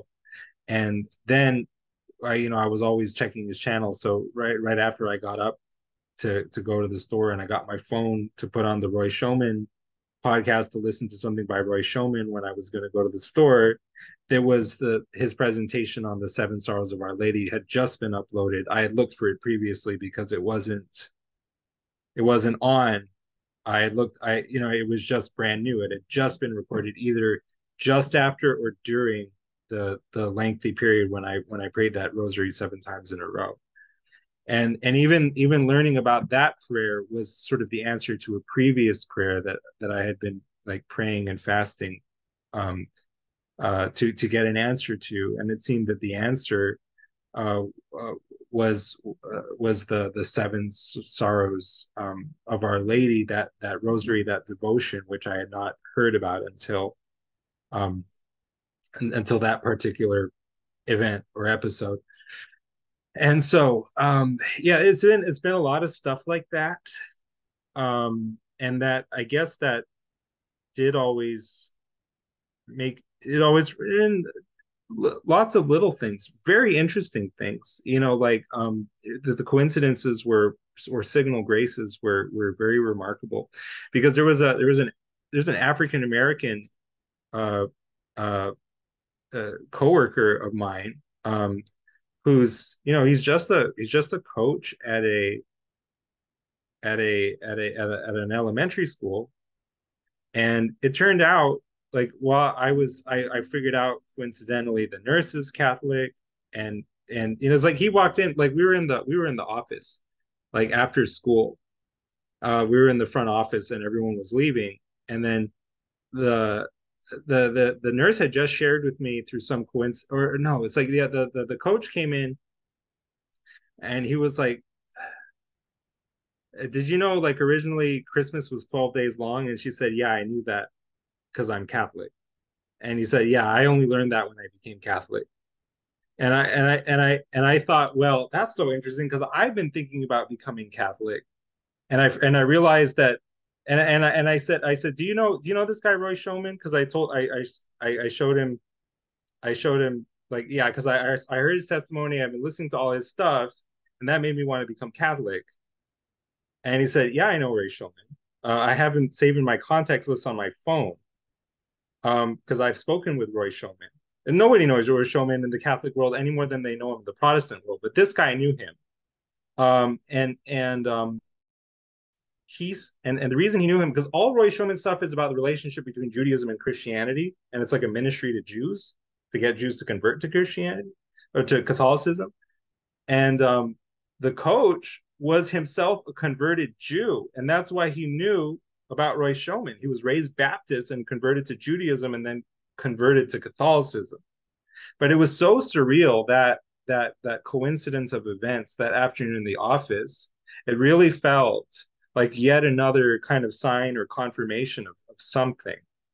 And so that's when in short order, I moved to get my son baptized. I actually entered the church on Christ the King Sunday on November 26th ahead of schedule. And on January 6th, my fiance, who's always already been Catholic, she and I are going to be married in the Catholic Church on January 6th. And so that's that. And it's something, again, about the integration. that is so integral to God's identity. That Yeah, it seems that like it's so experiential, isn't it? It's yes, like yes.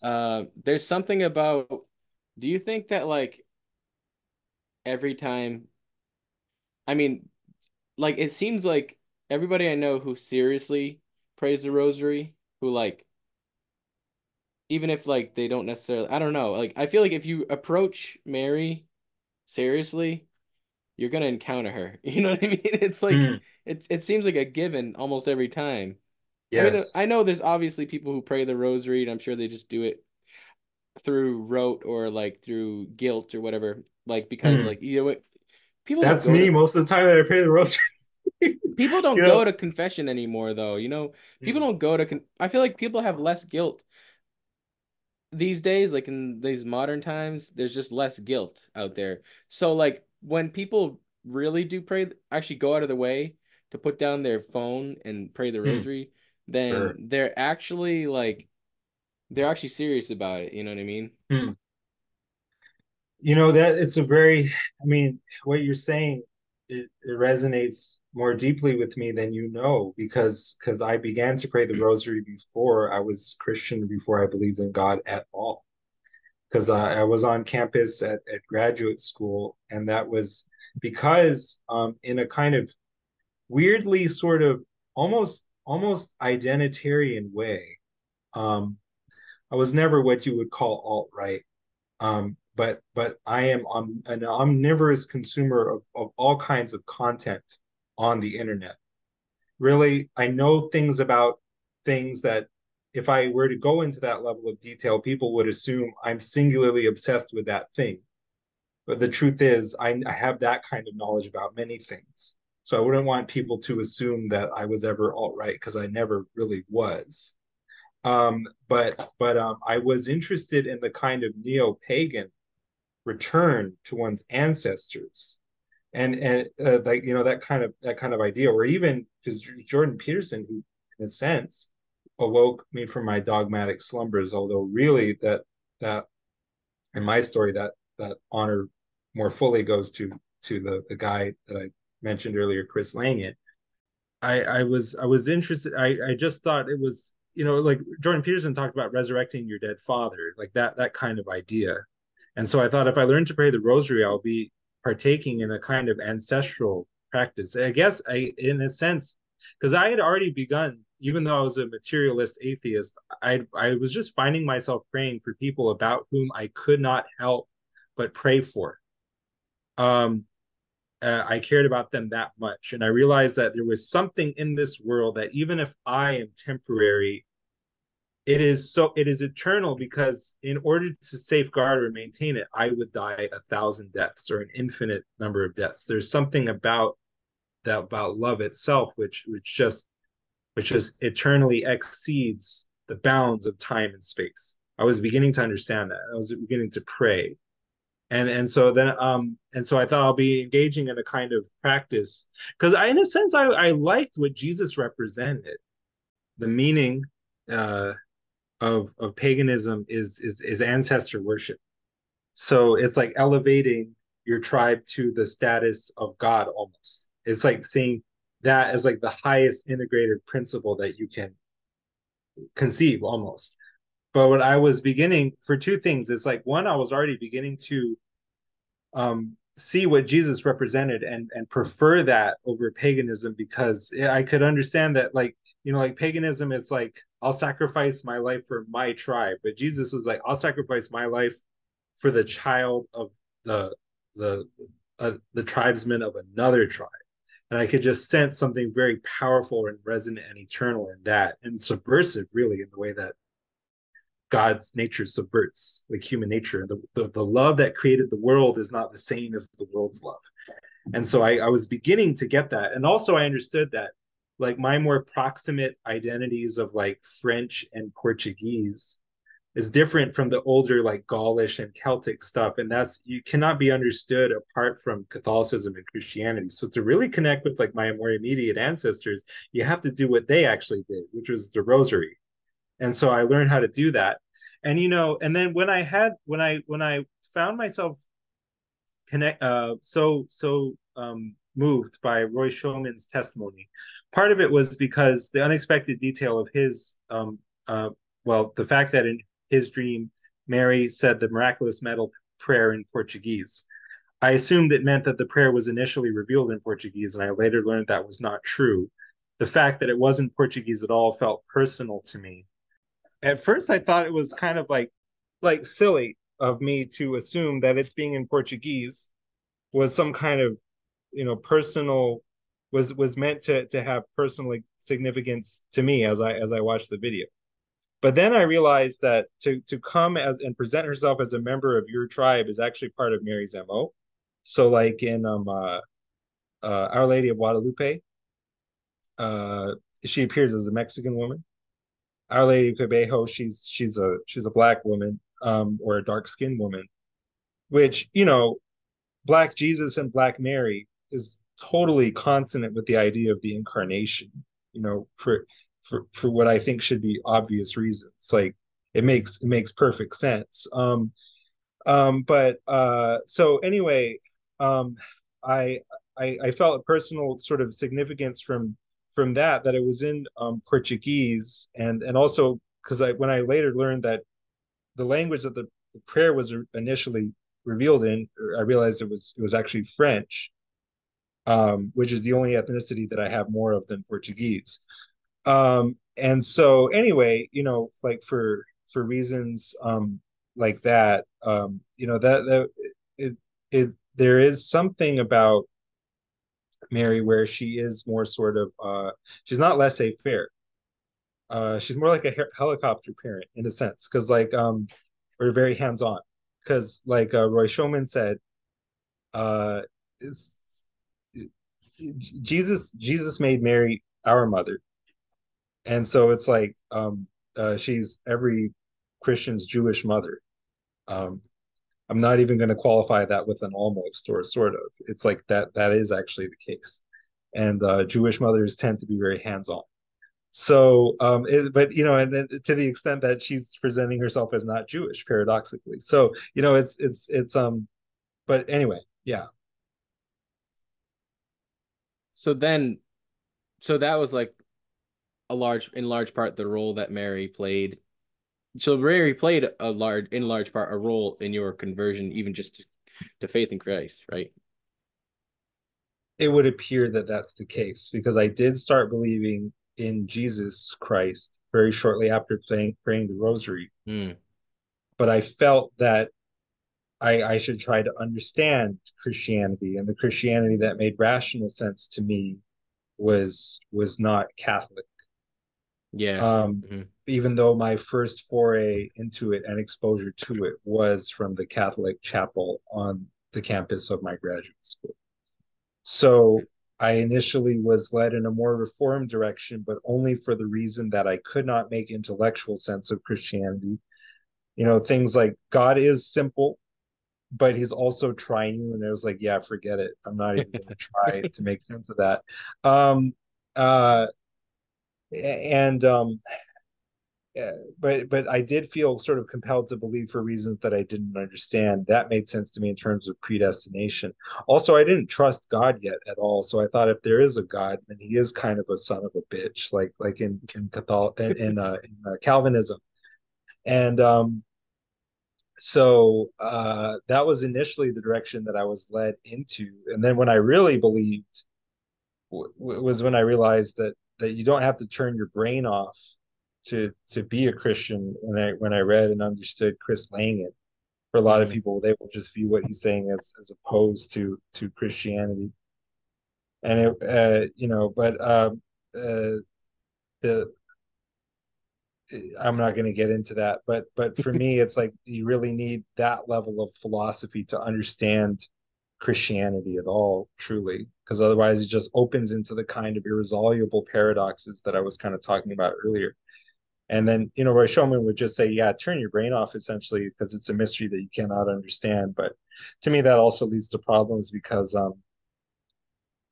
if I'm supposed to allow contradictions here, I don't know where else I'm supposed to allow it. And I can allow contradictions in the Protestant case to remain Protestant. I can allow contradictions in the atheist case to not believe in God. Like I just don't really know the principled line where it's like, okay, contradictions can be over here, but not over there. Unless we're talking about that thing I was talking about earlier, where it's like structure all the way until the one. And then I do know where the line is, and I do know why. In other words, at the level of perceptual reality, contradiction cannot exist, but there's a level where it must exist, namely beneath all sort of perceptual or binary logical distinctions, as the condition of being able to draw such distinctions, not as something which cancels them out or obviates them. Um, I, that it did, I think, in retrospect, it appears that that is what led to my becoming Mm. Christian. But the turns and the forms that initially took were not, because I didn't have the way to understand Catholic teaching alongside the philosophical considerations that did and really still do make the most sense to me. Mm. Yeah, Wow. And now as you've grown and now you're officially like a member and baptized and chrismated and all that and communionized, eucharized yeah, or whatever you say. yeah. Um, you know, how has that relationship changed or grown, or has it strengthened, like that relationship with Mary as well? I think so. I think so in the sense that I mean, like I pray the rosary every day. There's a reason I do that. Um, it's not because I'm a cradle Catholic. Uh, there's for someone who was not raised even Christian at all to pray the rosary every day, there has to be something that is deeply tying that practice to their conscious understanding of how things work. There are many instances in which it appeared that prayer was answered. I used to pray the rosary, you would say 4 times a day, or really, you know how I told you the rosary is based on the Psalms. So originally it was 150 beads, Hmm. but when you when Pope John Paul II added the luminous mysteries, it's like expanding it to 200 beads or something. But like if you were to pray the full rosary, so to speak, it would be like 200 beads. So I would pray all four rosaries a day, all four mysteries a day, and then I would be sure to prioritize that so that like I would like in the summer school, like I had to drive a long way to go to where we were doing that, and then I would do that and drive a long way to come back, and go home and be doing chores and this and that, and then my last uh like hour of leisure or something, I had to give over to that. And so then when I was doing that, it felt like with behind like a miraculous metal prayer, I could put and mean it the intention of a whole rosary.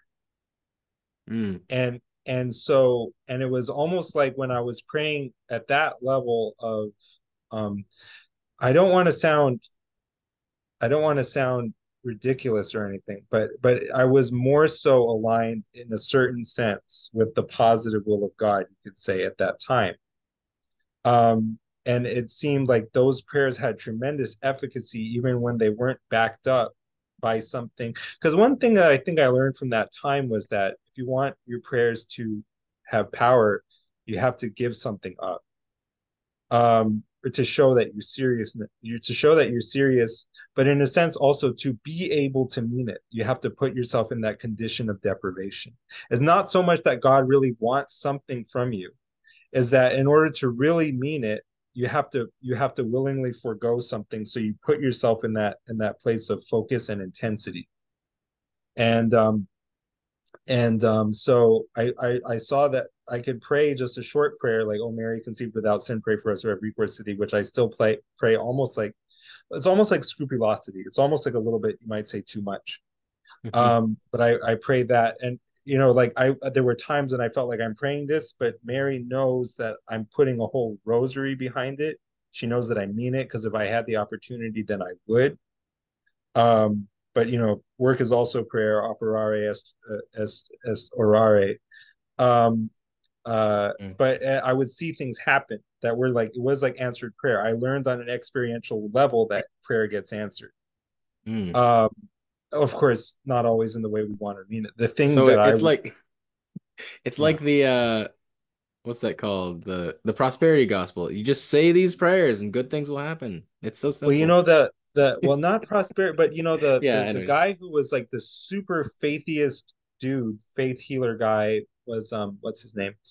Curry Blake at John G. Lake Ministries. And even his prayers, it did not appear for the present time, were enough to lift immediately the thing that I would most in prayer desire to be lifted or taken away, which is my sleep disorder.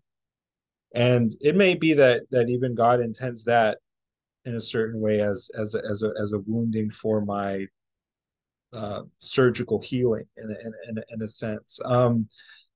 Uh, so because all sickness is from the enemy.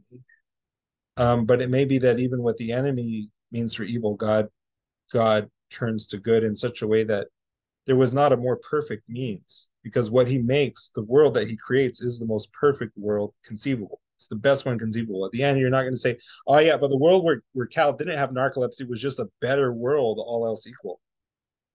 Caterus paribus. It's not going to be like that, or else God isn't God. Um, so anyway, but yeah, no, I just kind of learned stuff like that, and it's real weird because in a sense, signs and wonders don't change you. The wicked and adulterous generation asks after a sign. It's like even if you got it, you still wouldn't. It wouldn't make you better.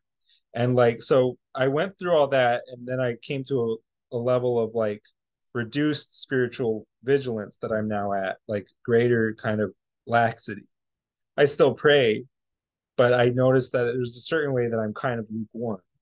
Um, and that's just it's weird because I've figured out that a lot of my previous motivation was to be seen as a teacher in the eyes of other believers, and then where I felt like I ended up was at a place that is so at least seemingly heretical that I can never be taken seriously by other people. And I think, if I'm perfectly honest, that took the wind out of my sails to a large degree, because I discovered that a lot of my motivation was social. Um, and so but I'm still carrying on, and I think I'm still learning. I think I am learning and growing in what God wants to show me, which is that it's really it's like, as far as God is concerned, I can be like the biggest heretic and the biggest logic denying idiot to everyone, but if I do learn just a little bit about, like, to learn to see these children with special needs whom I work with the way that God sees them, then all his work will have been done. He doesn't care about my orthodoxy. It seems to me that he's saying, or he does, but he sets it as very little in comparison with what he really cares about. And I think that he is teaching me, despite all my own obstinacy, about what it means to see the way that Jesus sees people and what it means to be Jesus and to be God.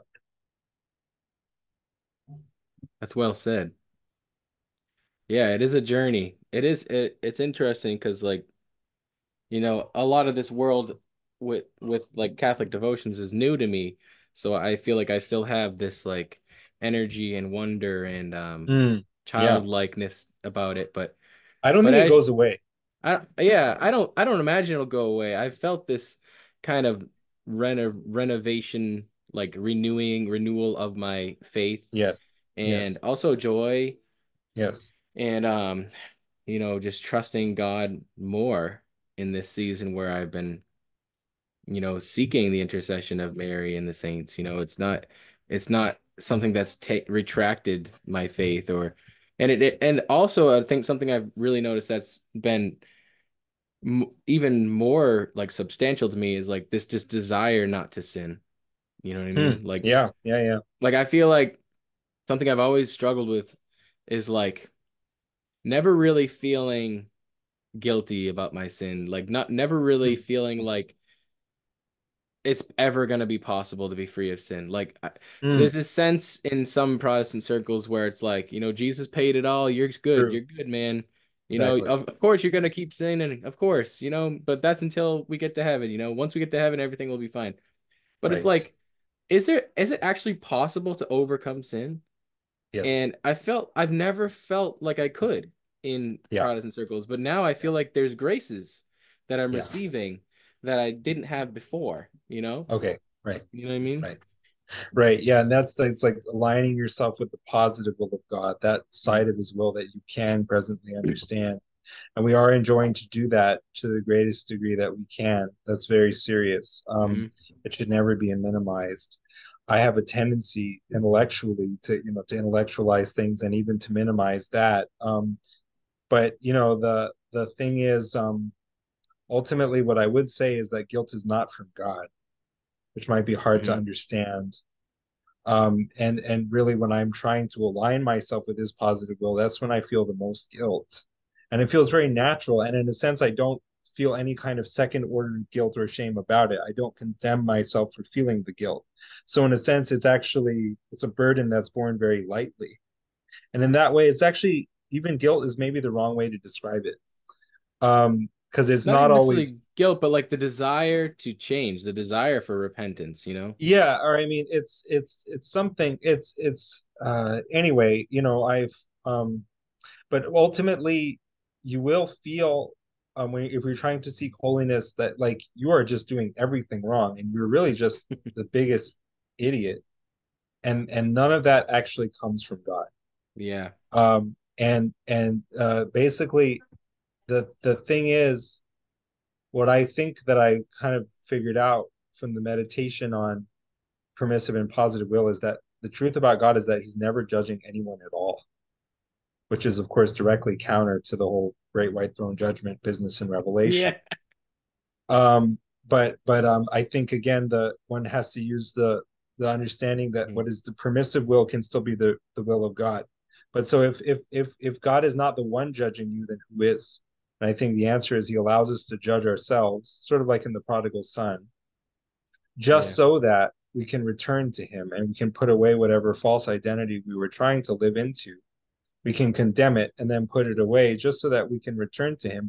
He never condemned us. Just like a parent and their child, a child says something silly and says something like, "You're not my daddy anymore. I don't have a daddy. I'm gonna run away." Da da da da da.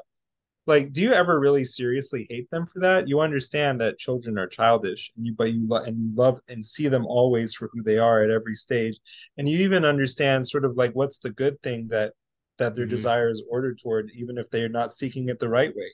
You Yeah. know all that. You know all of it. What are you? How are you going to judge? Um, the Exactly. the so in other words, God is never judging us. We judge ourselves. um that's what I think that I learned. And so whenever you're seeking the holiness, but you're feeling like, one thing I feel like I learned from Mary right from the beginning, I actually told her this, not that I ever heard an audible voice back, please don't misunderstand me, but I said, "Oh, I can't actually be your son, because did you know this about me, that I have all kinds of mental illness, I have all kinds of intrusive thoughts, I've never actually mastered my lust, and so I have all kinds of intrusive, like, sexual thoughts about anyone and everyone, including, like, it could be my own mother, so it could be you. And so that means actually you can't be, that means that you can't be my mother." Yeah. Wow. And the feeling that I got in response to that was like the most kind of, it's just like the attitude of a mother as she puts a child to bed, who says, "Oh, actually, I worked it out. You can't. I can't be your child anymore." It's like, "Oh gosh, just go to bed, because It's good of it. yeah, because it's in other words, she let me know.